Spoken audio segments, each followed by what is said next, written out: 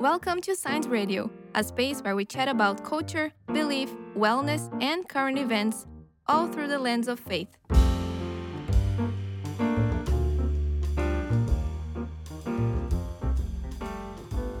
Hello, everybody, and welcome to another episode of Signs of the Times. We have an awesome guest with us today. Her name is Sisi, and she is currently living in Hawaii, and she is a sun enthusiast. She wrote an article for us in our May issue called Embracing Sunlight. Yeah, we've got her on to talk about kind of all the confusion around it, the benefits, the negatives or the risks, and how we can, I guess, approach it safely. So, Sisi, welcome to the show. Just to get started, would you like to tell us a little bit about yourself and why this is an interesting topic for you, I guess?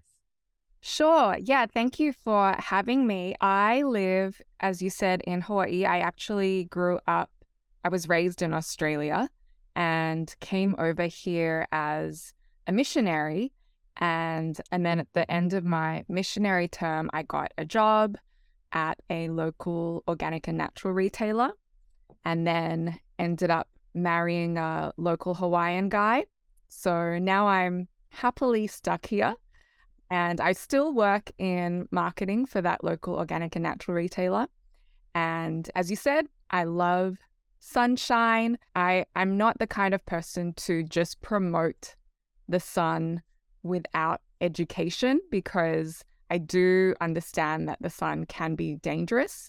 I'm not just about increasing sun exposure. I'm about increasing safe sun exposure. There are just so many wonderful benefits that the sun provides. I mean, the sun was provided by God to actually sustain our existence. And so that's why I love sharing that aspect of it and the amazing benefits that come from safe sun exposure. Awesome. Yeah, this is a topic I actually asked you to write about based on some posts you were putting on Instagram. Yeah. For those that don't know, Sisi has an Instagram account where she posts all sorts of health things. And I found it really interesting, I guess, what you were talking about in terms of the links between like nutrition and like, I guess your body having like a resilience to the sun. Can you talk about that a little bit more? Like, what is the link with those two? Yeah, it's really about understanding how light and heat interact with our cells and doing our best to get as much benefit from the sun while doing what we can to get the least amount of damage. So basically, nutrition plays a big part. We actually need certain levels of saturated fat to be able to be protective against the sun. There are certain vitamins as well. Vitamin E is a really powerful antioxidant. It's a fat-soluble vitamin that also impacts how we interact with the sun. So making sure those levels are good. And then even when we think of vitamin D deficiency is actually a huge deal at the moment in Australia. I was looking up some stats before I jumped on here, and I think the latest stats were from 2012, and they said that 23% of Australians are vitamin D deficient. And that can be from diet, but it actually is mostly from the sunshine, or a lack of sunshine, basically. So the body is so interconnected, and I just love how God designed our bodies so intricately. Every tiny part of our body, every cell, everything was designed with a purpose, with intention. And God did that in a way that He wants things to work together well. So when we have things like vitamin D deficiency, that actually then causes us to be susceptible to many different illnesses. And it's interesting, there's actually a link even between vitamin D deficiency and skin cancer. But the crazy thing is, a lot of people will stay out of the sun to avoid skin cancer, but then they become vitamin D deficient. Then that basically is like a vicious cycle. So, the body works in incredible ways. And it's really a matter of understanding how we can support the body and not to fear the sun, welcome all the wonderful ways it interacts with our body and just take steps to not burn or overexpose, especially in somewhere like Australia. Also here in Hawaii, it's so sunny in the summer. Basically understanding how we eat, how that can impact our interaction with the sun, and also understanding as well even what sunscreens and self-tanners can do to the body as well, I don't recommend them at all, chemical sunscreens and self-tanners. Wow. My head is spinning right now with so many questions, Cece. I probably just opened a can of worms. Yeah. Well, I mean, look, for starters, when most people think about Australia, they think about our beaches, they think about the outback, they think about, everything that is good about Zanita's world all the way up there in Queensland. To me, the idea that there are so many Australians that are sun deficient, vitamin D deficient, just kind of doesn't make sense. But as well, I know, we all know, for those of us who actually live in Australia, it's not sunny all the time everywhere. But I was certainly... Sorry? And we all still have jobs. We all still have jobs. I mean, I'm sitting in an office right now. Yeah. Right. I've got fluorescent lighting. I can see the outside. I'm very lucky where I live. I'm very close to nature. But still, like most of the time, most of us, we're stuck inside for our jobs. I was wondering about that. I grew up in the slip, slop, and slap era. Yes. There's nothing healthy about a tan. Yes. Those messages were very much drilled into me, and I think that's definitely carried over into what I do today when I go outside, when I go to the beach, all that sort of stuff. And I know you just mentioned just then about chemical sunscreens, which I'm very interested about as well.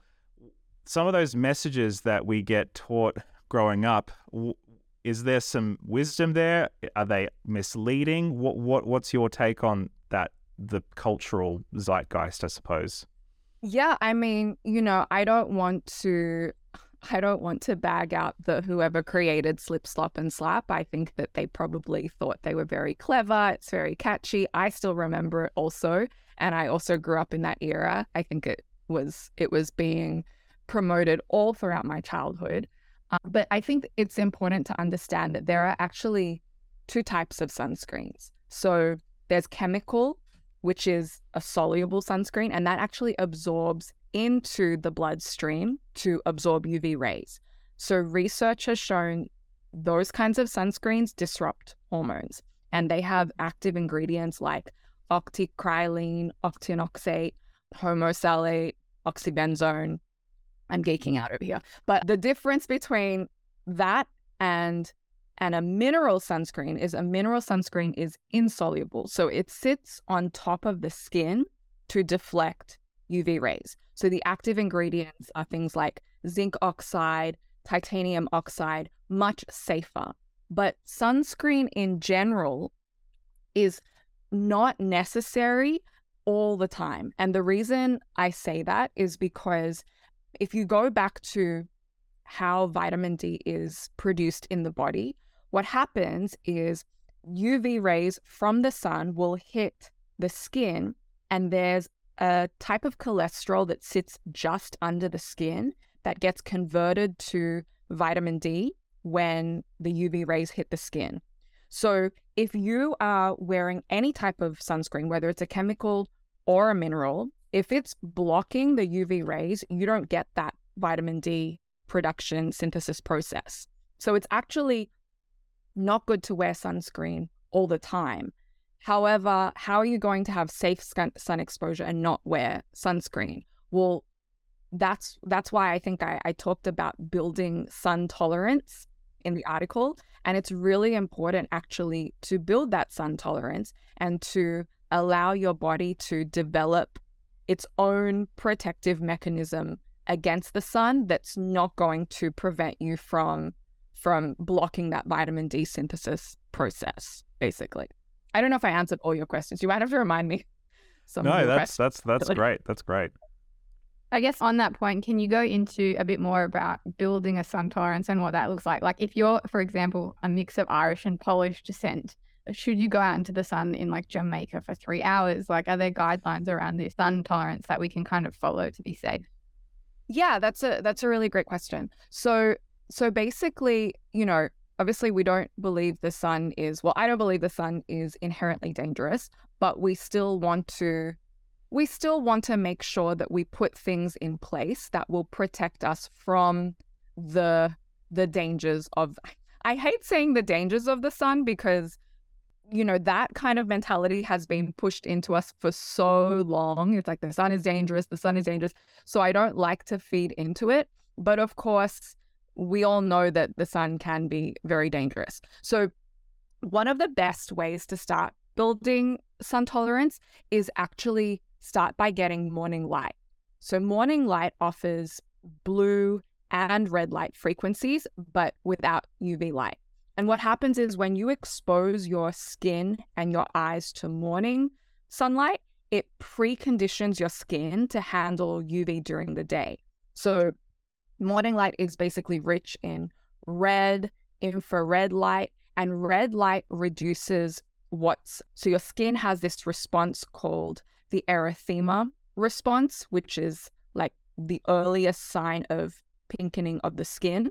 So when you're in red light, which is what happens in the morning around sunrise time, that actually will reduce that response. So that will help basically prep your skin for the rest of the day. That's why I encourage every single person to get outside in the morning, like everyone. It doesn't matter if you're old, young, baby, everyone should get out in the sun. That's actually a natural way that's going to help prep. And, obviously not everyone has pigmented skin. I mean, my skin is obviously a little bit darker. I have more of the pigment melanin, but as you expose your skin to the sun more, you can actually also produce melanin. So it's really about getting out in the morning. And then I use what's called the D-Minder app. I don't know if you have it in Australia. You might need to look it up on the App Store, but we have it in the Northern Hemisphere, and it's called the D-Minder app. You could probably just Google search and look for, like UV indexes. And it actually tells me when the UV index is the highest.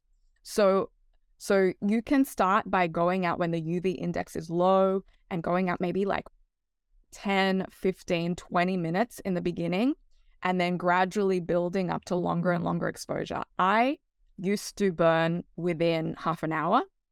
I now, and that would be like even in the morning, not even in the hottest part of the day at solar noon, which is usually around noon, 1 p.m. But now I can stay out in the sun in the middle of the day for literally hours and I won't burn because I have intentionally built up sun tolerance. So, it really is possible. You do have to really be intentional about it. But I think in a country like Australia, where people want to enjoy the outdoors and where there are so many opportunities to enjoy the outdoors, it's really worth it to work on your sun tolerance and not to limit yourself from being outside, basically.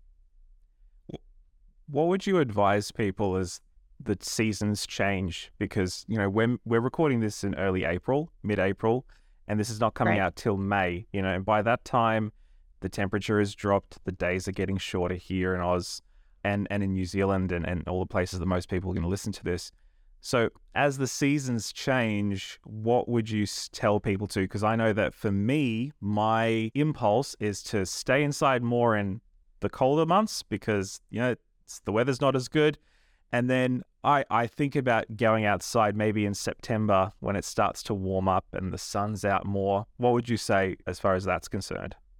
Yeah, I have actually heard of light boxes that people use in European countries where the days are really, really short in winter. Basically, they get very little UV light. I've never tried them, nor have I really looked into them, obviously, because I grew up in Australia and then here in Hawaii, our sunshine is pretty good. But in terms of winter, when you expose yourself to enough sunshine during the summer months, like spring, summer, or even autumn leading into winter, your body actually will produce enough vitamin D and will store the vitamin D, and it will basically take you through winter. So a lot of people ask whether you need to supplement vitamin D just because it's winter.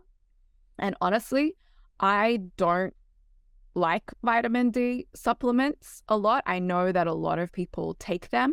I personally, from the research that I've done, I've seen that vitamin D that's produced by your body naturally from the sun is much more effective, even in cases of skin cancer, in cases of cancer, than with supplementation. The other thing is, you won't ever make too much vitamin D if it's coming from the sun, but you can overdose on, like you can have too much vitamin D when you're supplementing, and that can often lead to hypercalcemia, which is too much calcium, which is not good for you either. So I always recommend the sun before a supplement, because honestly, if you are exposing yourself enough in those warmer months, it should be enough. And I want to mention as well, one of the reasons that it might do more harm than good to supplement is that vitamin D is actually not a vitamin. It's not like, vitamin A, vitamin B, vitamin C. It's not a vitamin. It's actually a hormone. And we've existed on Earth for thousands of years, and God created us to produce this hormone naturally by being in the sun.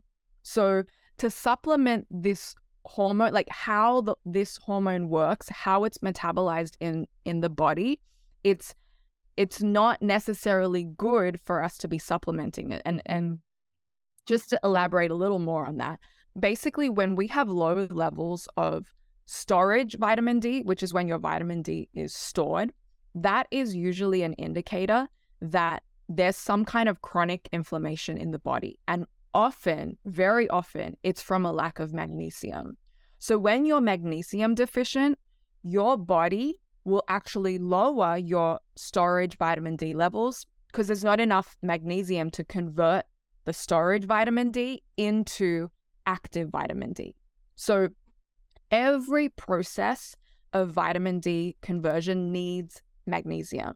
So what happens when you supplement vitamin D is that depletes you more of magnesium, which is the exact thing that created the low vitamin D in the first place. So it's another vicious cycle. So low vitamin D is more indicating inflammation that's caused by magnesium deficiency. So before you go out and supplement vitamin D, you might want to think about supplementing magnesium and or just getting out in the sun, because getting out in the sun will solve that problem anyway.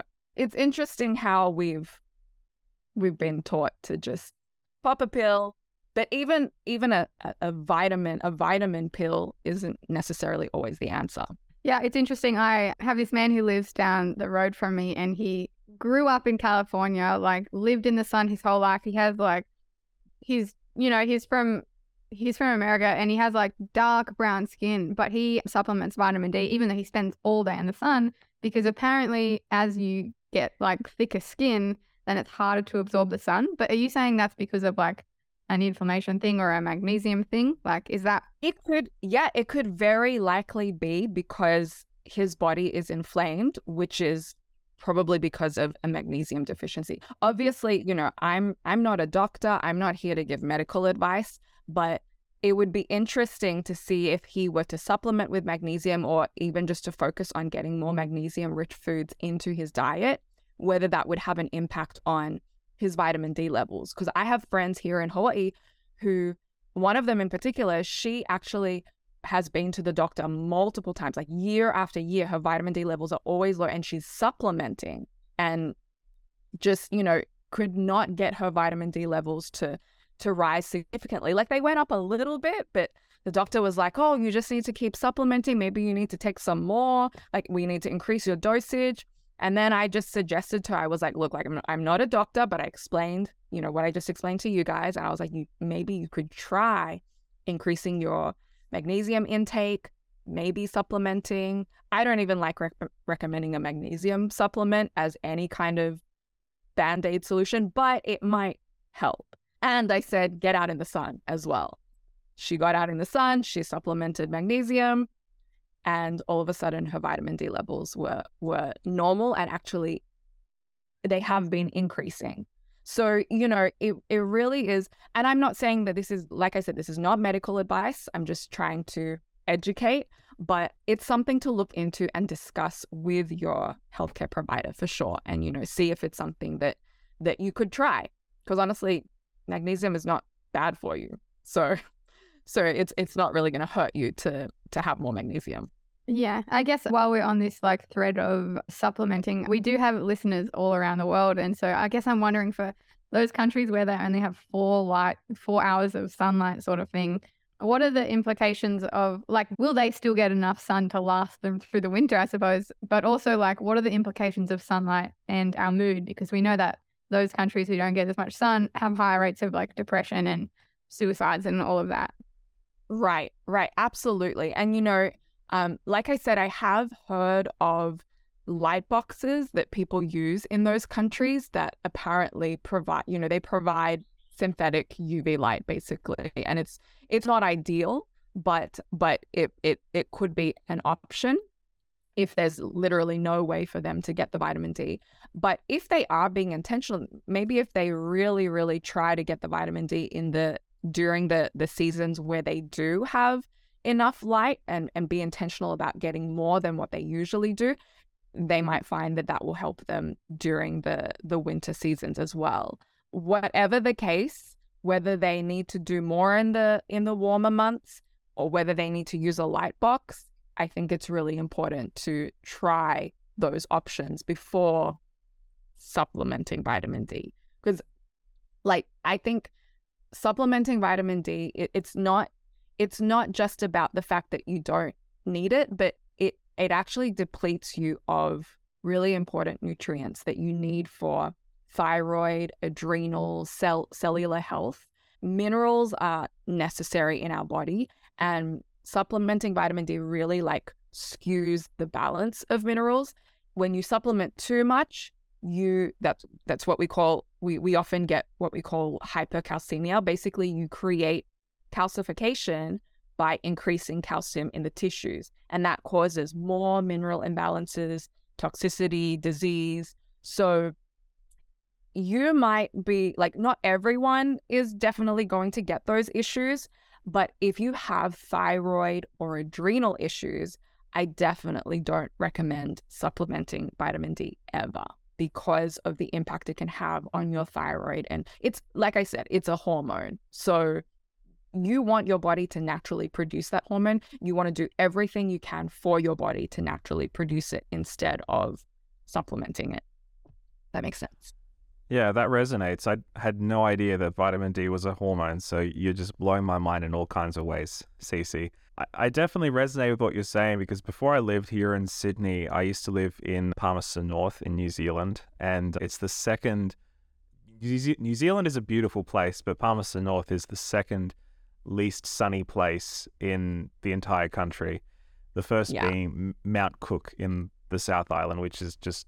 it's a mountain, so yeah, lots of clouds. But what would happen is all of the clouds from the Manawatu plain would all kind of get stuck at the mountain range that intersects the plain, and that's where Palmerston North is. And so all this cloud would just continually get stuck, and so it was grey most of the year round. And I really noticed it because the first house that I lived in the city was this dingy old 1920s sort of villa, and it had really small windows, and the entire thing was not north facing, and it was really dingy and dark and kind of a little bit depressing. And then we really noticed it because we bought a house, and we moved to this new house that had this massive sliding door window that was sort of northwest facing. And in the afternoons, the sun would just stream through, and my wife, who actually has vitiligo, so doesn't actually have any pigmentation. Her skin cells are dead, kind of, basically. Right. She would sit in front of that window, and it would just charge her up. It would recharge her like she was plugging into a wall socket or something like that. And just the difference between living in that dingy house in a place that gets hardly any sun versus suddenly being able to be exposed in our house to sunlight, it was like night and day almost. It was crazy. Yeah. No, I love that I love that you had that experience and you can kind of see how healing the sun is.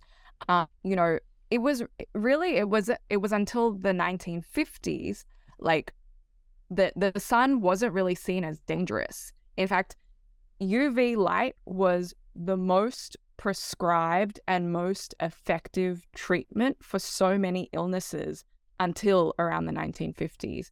And basically before that, sunlight was considered like a state-of-the-art treatment, basically. So the fact that your wife experienced that kind of healing, it really makes sense given the history of healing from the sun. You know, ancient civilizations, they used light in a medical way. I don't know if you guys have heard of Heliopolis. It was one of the most ancient Egyptian cities, and it was famous for healing temples where sunlight was broken up into spectral components, like different colors, and each color was used for a specific medical condition. And of course, you know, I'm sure there are some, you know, pagan sun worshipping type deals happening in these temples as well. But the premise is that the sun is healing. And I do believe that God provided the sun as a healing tool. You know, it's one of the health laws that we know of that is really effective. There was, in the 1700s, there was a German physician, naturopath guy. I think his name was Hoofland. I might have misquoted his name. He talked about how, you know, when humans become really, really pale, like more pale than what they're used to, what they're accustomed to, you know, they're not healthy, right? But when you stick them, like you said, you stick them in front of the sun, and it's like they gain this energy, right? When you put someone out of light and they become pale to that point, you know that there's something that's not quite right happening there. And that's how God designed us to be. Like he designed our skin to be a light detecting organ. So our skin cells have molecules that were designed by God to feel the light. And, you know, our human body needs fuel in the form of food. It needs oxygen, and it needs a spark, which is actually in the form of sunlight, to ignite the process of metabolism. Vitamins can't solve problems that are caused by a lack of the right wavelengths of light that are needed to create complete metabolism. A lot of metabolic illness, a lot of illness in general, I'm like, get out in the sun. See how it'll help. I mean, it used to be used to treat septicemia, pneumonia, tuberculosis, arthritis, like asthma, so many things. It's just because when antibiotics were developed, I think it was around the 50s, they stopped using the sun, and they used to call it heliotherapy from that city, Heliopolis, and using the sun really was reduced, and it's almost like it's like this cure that God provided that we've forgotten about. I mean, UV light is the most biologically active part of sunlight, and that makes it totally so crucial for human health. You know, we really can't. God literally designed us not to be able to live without it. Yeah, I heard when people were in lockdown during COVID, they would only get a short period of time in their hotels when the sun would come into their room because they only had a small window, and so they would just drag their chair into that spot, and they felt so much better because they couldn't get outside, they couldn't get fresh air, and the sunlight was just like a dose of goodness for them. And I think the sun is one of the most important like things when it comes to sustaining life on Earth. And so I think over time, like you're saying, it's kind of been like villainized over the decades. And this is probably a question that we like should have started with. Maybe we can copy and paste at the beginning, but like, can you tell us some of like the basic benefits of sunlight? Yeah. Oh my goodness. Where do I start? So one of the major ones, obviously, is vitamin D. And, vitamin D is so crucial for everything. But then also, like you said, mood as well. Like we can't live without the sun, because when we're in a dungeon, we don't feel good. And it's not just because we're isolated as people, it's also because we're not able to get the sun that we need as medicine. So, I think something that we forget as well is the sun is also really, really important for, for our circadian rhythms. So if you want to sleep well, one of the best things that you can do is actually have more sun exposure. Because what happens is when the sun enters your eyes, and I'm not talking about looking into the sun, that's not good for your eyes, but when you're outside, you're naturally exposed to sunlight. And you don't have to necessarily be standing in it even, but just being outside, being around natural light, when that hits your eyes, especially in the morning, this is another reason why I tell everybody, get out in the sun in the morning. Doesn't have to be in the sun, but just when the sun has risen, get out there. There's another app that I use called Circadian, and Circadian tells you like when it's first light, when it's sunrise, and I use that to dictate when I start going for my walk. I always walk every morning, first thing in the morning, first thing when it's light out, basically. And the reason I do that is because when you're outside, the natural light, when it enters your eye, the signals are carried by the optic nerve to your brain. And in the morning, what that light does is it activates your body to produce cortisol. So that actually wakes you up. We don't want too much cortisol, it's a stress hormone, but it is really important for us to have that release in the morning so that we can be alert, so that we don't need coffee in the morning. It's actually the best, like an amazing natural alternative to caffeine. Just go outside in the morning and your body will naturally know, I need to start producing cortisol because we have to go about our day now. So going out in the morning first thing is really helpful for that. And then the other thing is the converse is true if you want to fall asleep at night. Not having blue light in your eyes, watching the sunset instead of being inside on a screen at nighttime is going to be much better for you. And during the day even, the more exposure you have outside to the sun, the better it is for your circadian rhythm, which is basically your sleep-wake cycle. So it's incredible for your sleep. And then sleep alone is restorative for so many different reasons. So not only is the sun restorative, the sun contributes to your sleep, which is also restorative. So I just could say so many things about the sun. Honestly, I could go on forever. It's honestly, it's amazing. Like if there was a pill that could lower blood sugar, improve your skin, decrease your blood pressure, lower your cholesterol, boost your good sex hormones, improve your mood, that would make almost every medicine obsolete. That's why the sun is demonized, because it's so powerful. It does all of those things. One of the other things that you mention in the article that I'm interested in is the way that your diet relates to your intake of sun. Can you tell us a little bit about that? Yes. So I love to tell people basically to eat their SPF, right? So just to give you an idea, so there was a study they did where there were two groups of rabbits. They were fed diets, and one of the groups had corn oil, the other one had coconut oil. And corn oil is an industrial seed oil. It's highly processed, and basically after the rabbits, so after they were exposed to sunlight, the rabbits that were fed corn oil, they had wrinkled, aged, like horrible skin. But the rabbits that were fed coconut oil, they had no damage from the sun exposure.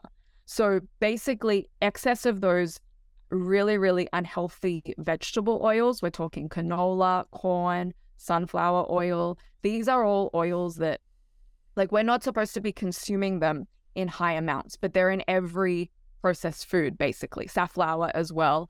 And not only are they in every processed food, but a lot of the time, you know, for those who adopt a vegan or a vegetarian diet, we often think that that is more healthy. And I personally do believe it is, which is, you know, I'm 100% plant-based. But a lot of people who adopt a vegan or vegetarian diet immediately start to eat a lot of the processed vegan foods, or even like mock meats, you know, all of these foods that contain really, really high amounts of industrial seed oils. So that excess industrial seed oil consumption is connected to skin aging. It doesn't mean you can never have it. You know, unsaturated fats are much healthier for you in terms of heart disease and things, but it also doesn't mean that you can't ever have saturated fats, because saturated fats can also be protective against the sun. It's really about finding a balance and not having too much in excess. So that's one thing that I think a lot of people don't realize, that when it comes to a diet, eating processed foods is actually causing you to basically increase the amount of sun damage that you get. And I know this for a fact. It's that kind of excess unsaturated stuff that creates this thing called lipofuscin. So lipofuscin is when you get, like, you know, the I don't know if you've seen them. I saw my dad used to have one. He had this like dark spot on his face. It was pretty large, and he didn't do any research on the sun necessarily. Every doctor told him it was sun damage, every single doctor. And he actually started reducing his oil intake in general, just to be healthier. So he ditched oils, and he didn't avoid the sun. He was still going out in the sun, but he didn't avoid the sun at all. And that dark spot, which is called lipofuscin or lipofuscin, it literally disappeared. It was gone. And the only thing he changed was he ditched oils. And the most oils he was consuming were like vegetable oils, like really, really low quality vegetable oils. So it is definitely possible to protect against sun damage by changing your diet, or, you know, being careful about your diet, because the sun itself is not the offender.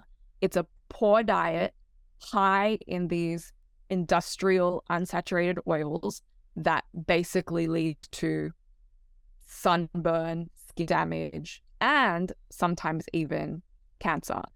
And then, of course, if you have a diet that's low in nutrient-rich foods, that's always going to have a negative effect on your body, your skin, your health. So the best thing to do is to eat a whole food diet that's rich in vitamins, minerals, that can offer protection from so many health problems. And that includes building your own skin protection. Because when we eat whole foods, we get the whole range of micronutrients, macronutrients, enzymes, essential fatty acids, omega-3 fatty acids, minerals, everything that you need to create healthy skin and your own SPF. And that's why I say eat your SPF, because you literally can.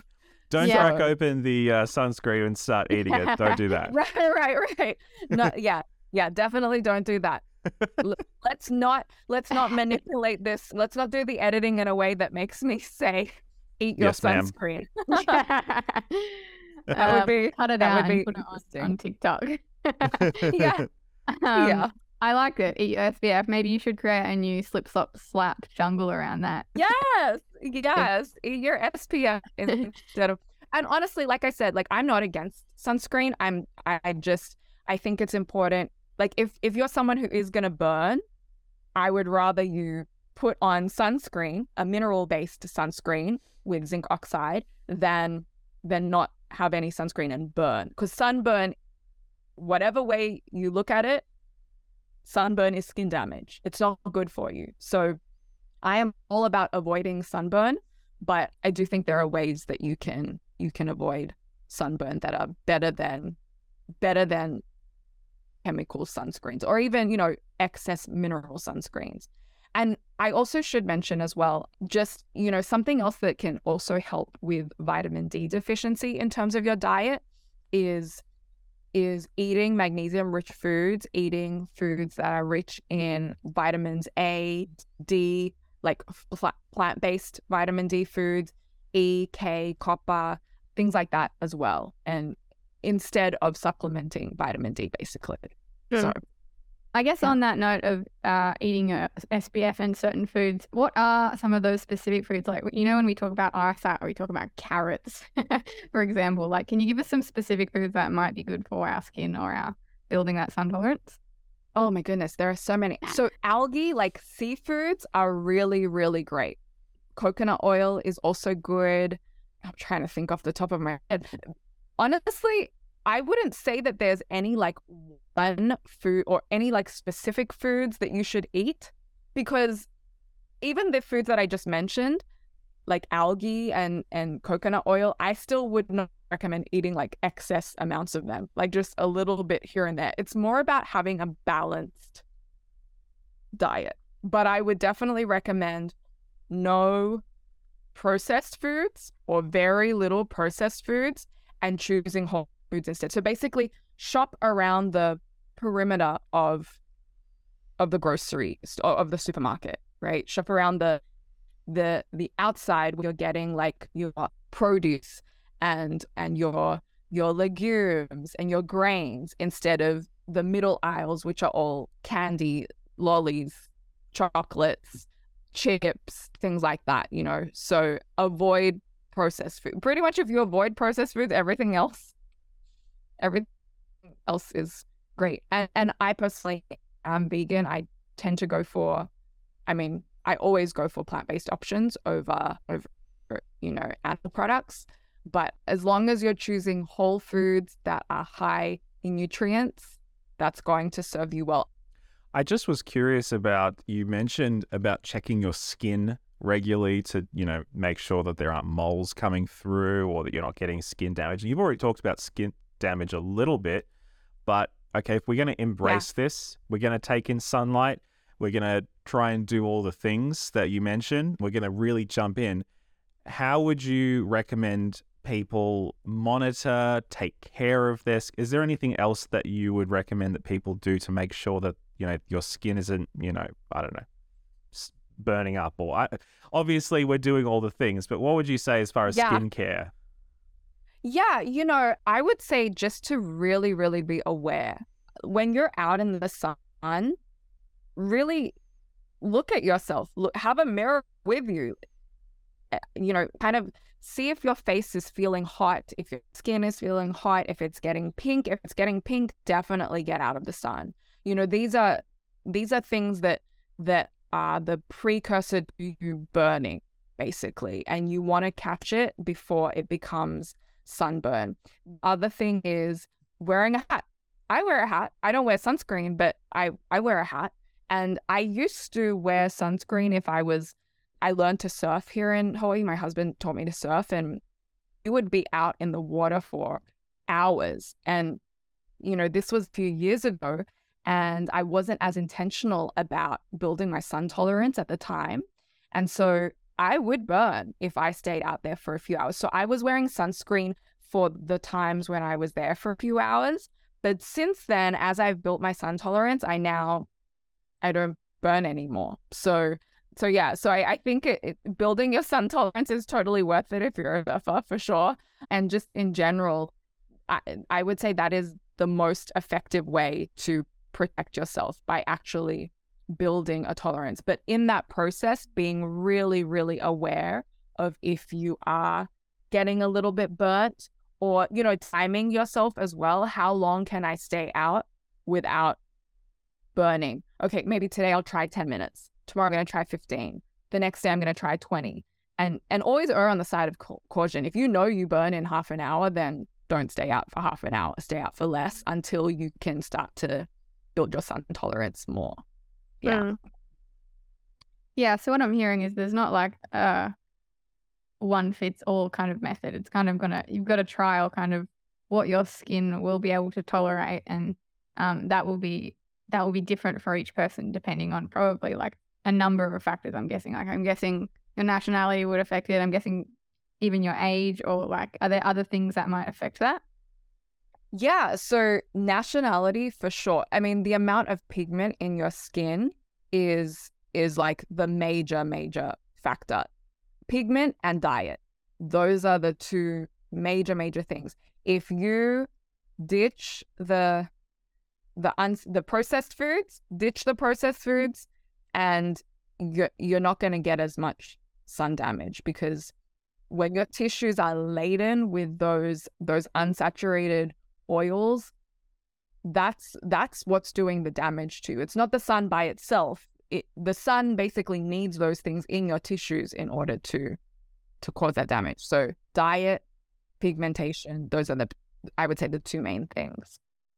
Yeah, it's so fascinating. I feel like this is like never spoken about, how much your diet affects your skin in this way. It's kind of like a whole new thing for me. Yes, I know. It's even I haven't looked into it as much, but I have heard vitamin C can be protective as well against the sun. I haven't looked into the research, but if anybody is wanting to look into it, go for it. If anyone's a geek like me, I love to read the studies and go through the literature and try to find out what's happening in the scientific world. But yeah, I think we also need to just be aware that I feel like in Australia and here in Hawaii, there is this obsession with being bronze. I don't know what it is, but like, it's like, I personally think it's like an unhealthy obsession. And the reason I say that is not just because of the damage the sun can do, even for self-tanning. So I know so many people who use self-tanner, and I don't think people realize the active ingredient in self-tanner is DHA. I think it's dihydroxyacetone. What it does is it creates a chemical reaction called the Maillard reaction, which is actually how it tans the skin. So if you're thinking like burnt toast, caramelizing sugar, that's that smell. Yeah. It increases free radicals, and it makes your skin even more susceptible to sun damage right after you use it. So if you're using self-tanner, you are basically like making yourself more susceptible to sun damage. When I was like still brainwashed, very confused about the sun, I used to love using self-tanner. I think I tried every single brand out there. I was looking for specifically the bronze kind. I tried all of these different kinds, and you can tell because there's like a whole period of my life where I have like orange skin in all my photos, but I used it so much. Like, I really wanted to have that bronze glow. And honestly, I'm at the point in my life where I realize that it's just, I'm not against anybody using it. Like, if you want to make yourself have that bronze glow, totally fine. If it's at the risk of your health, I think maybe reconsider, because it's really not worth it. I mean, it really doesn't work very well. And that active ingredient, DHA, a lot of the time it's promoted, and I was already starting to lean towards natural things, and I buy it because it's promoted as natural, because it's a simple carb. You get it from like sugar beets, cane sugar, but it's often made synthetically. And that reaction that's happening is literally your skin chemically caramelizing. And if you think about what that's doing to your skin, it's so bad. It's degrading collagen, elastin, creating free radicals. Free radicals are unstable reactive molecules that can totally mess with the structure of cells, and it increases sun damage. So You're blowing my mind right now because I never realized that that's what self tanner does. And I've actually, this is the one thing where I can say I'm not just complete clueless, because I have heard of the Maillard reaction, but Right. I apologize for the plant-based people in the room, but that's what makes a steak taste so good, is Yes. when you put a piece of protein onto a pan with some fat and you sear the skin. Right. That is what That's makes yeah. steak, chicken, whatever, taste so good, is that Maillard reaction with the sugars and the fat and the heat kind of all mixed together and create that sear. And I'm Right. just like, I'm And that's doing what's that to happening to my your skin. Crazy. Yeah. What? I love that you know how to actually pronounce it. Here's me reading it and thinking it's like, I've Yeah. always thought it's like Maillard. It's Maillard, you said? That It sounds helps. way... I'm married to somebody who speaks French fluently, so it's a Oh, French okay. thing. Like, Yeah. Yeah, awesome. Yeah, it's pretty crazy. I mean, most people are using the self tanner to avoid sun damage, but it makes your skin super unstable, and it actually increases your sun damage because you have so many more free radicals versus without having that DHA. And plus, so I was looking at some research a while ago that actually showed that the melanoid pigments that they absorb light, they've been shown to reduce vitamin D production. So to make vitamin D, our lower layers of skin need to be exposed to UV rays. So basically, DHA has been linked to so many different things that are like not good. DNA damage. There's actually no safety data like looking at safety for long-term use. So it's really not, don't do the self tanner. Like, honestly, it's not worth it. If you think about doing self tanner, just imagine you're putting yourself in a frying pan. Just imagine that. That's literally what's happening. And that's just on your skin, but it affects your hormones as well, because your liver, so our body absorbs almost everything we put on our skin right into the bloodstream. It goes straight to the liver to be metabolized, broken down, used, or, excreted from the body. And the liver has so many jobs already. It balances your blood sugar, it detoxes estrogen and chemicals. It's converting inactive thyroid hormone to active thyroid hormone. Like, you don't need to overload your liver further by putting this stuff onto it. Basically, it's like, just keep the chemicals. No chemicals, no self tanner. This podcast has been awesome, Sisi. I think like some of the things that I'm taking away is that sunlight is awesome. It helps us sleep better. It strengthens our immunity. It lowers our chances of a number of diseases, and it helps with like mood and overall, I guess, happiness, and as well our hormones, which is something we haven't gone into heaps, but maybe we can touch on that another episode. But I guess just to finish up, is there anything else you would like to speak about? I mean, I would just kind of recap by saying, I'm not advocating for allowing your skin to burn, because sunburns are damaging. They cause stress to the body. And everyone is at risk for burns when you have long periods of like uninterrupted sun exposure. But I think we can clearly see there are certain things you can do to reduce your risk of burns besides just sitting in the shade or putting on a rash guard that covers you completely. There are multiple things. So I just really want to encourage everyone to look into those options. I really just believe that our bodies were designed by God to thrive in the presence of sunlight, unfiltered sunlight. Like Zenita said, direct sunlight improves so many things. Circadian rhythm, it regulates our hormones, provides our body with vitamin D. And if you look at plants and animals, they recognize the importance of sunlight. They literally seek it out because they know it's life-giving. Sunlight fights disease. and we didn't really talk as much about it, but it does reduce depression.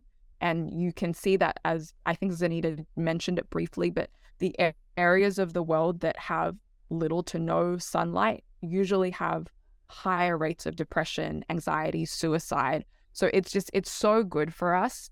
I just don't want anybody to miss out on it because of maybe a fear or a misunderstanding or misconception about what the sun can do. Awesome. I think that's an important disclaimer, so not to cancel UCC from the internet. Yes. There are many benefits, but we also do need to take caution and still be wise about that. Right. So yeah, thank you so much, Sisi, for joining us today. For anyone listening, just a reminder to eat your SPF. And yeah, hopefully we'll talk to you again sometime soon. Yeah, thank you so much for having me. It was really, really great to chat to you about the sun. This episode was based on an article appearing in this month's Signs of the Times magazine. A print subscription is $28 a year or just $14 for a digital subscription. To find out more, visit signsofthetimes.org.au.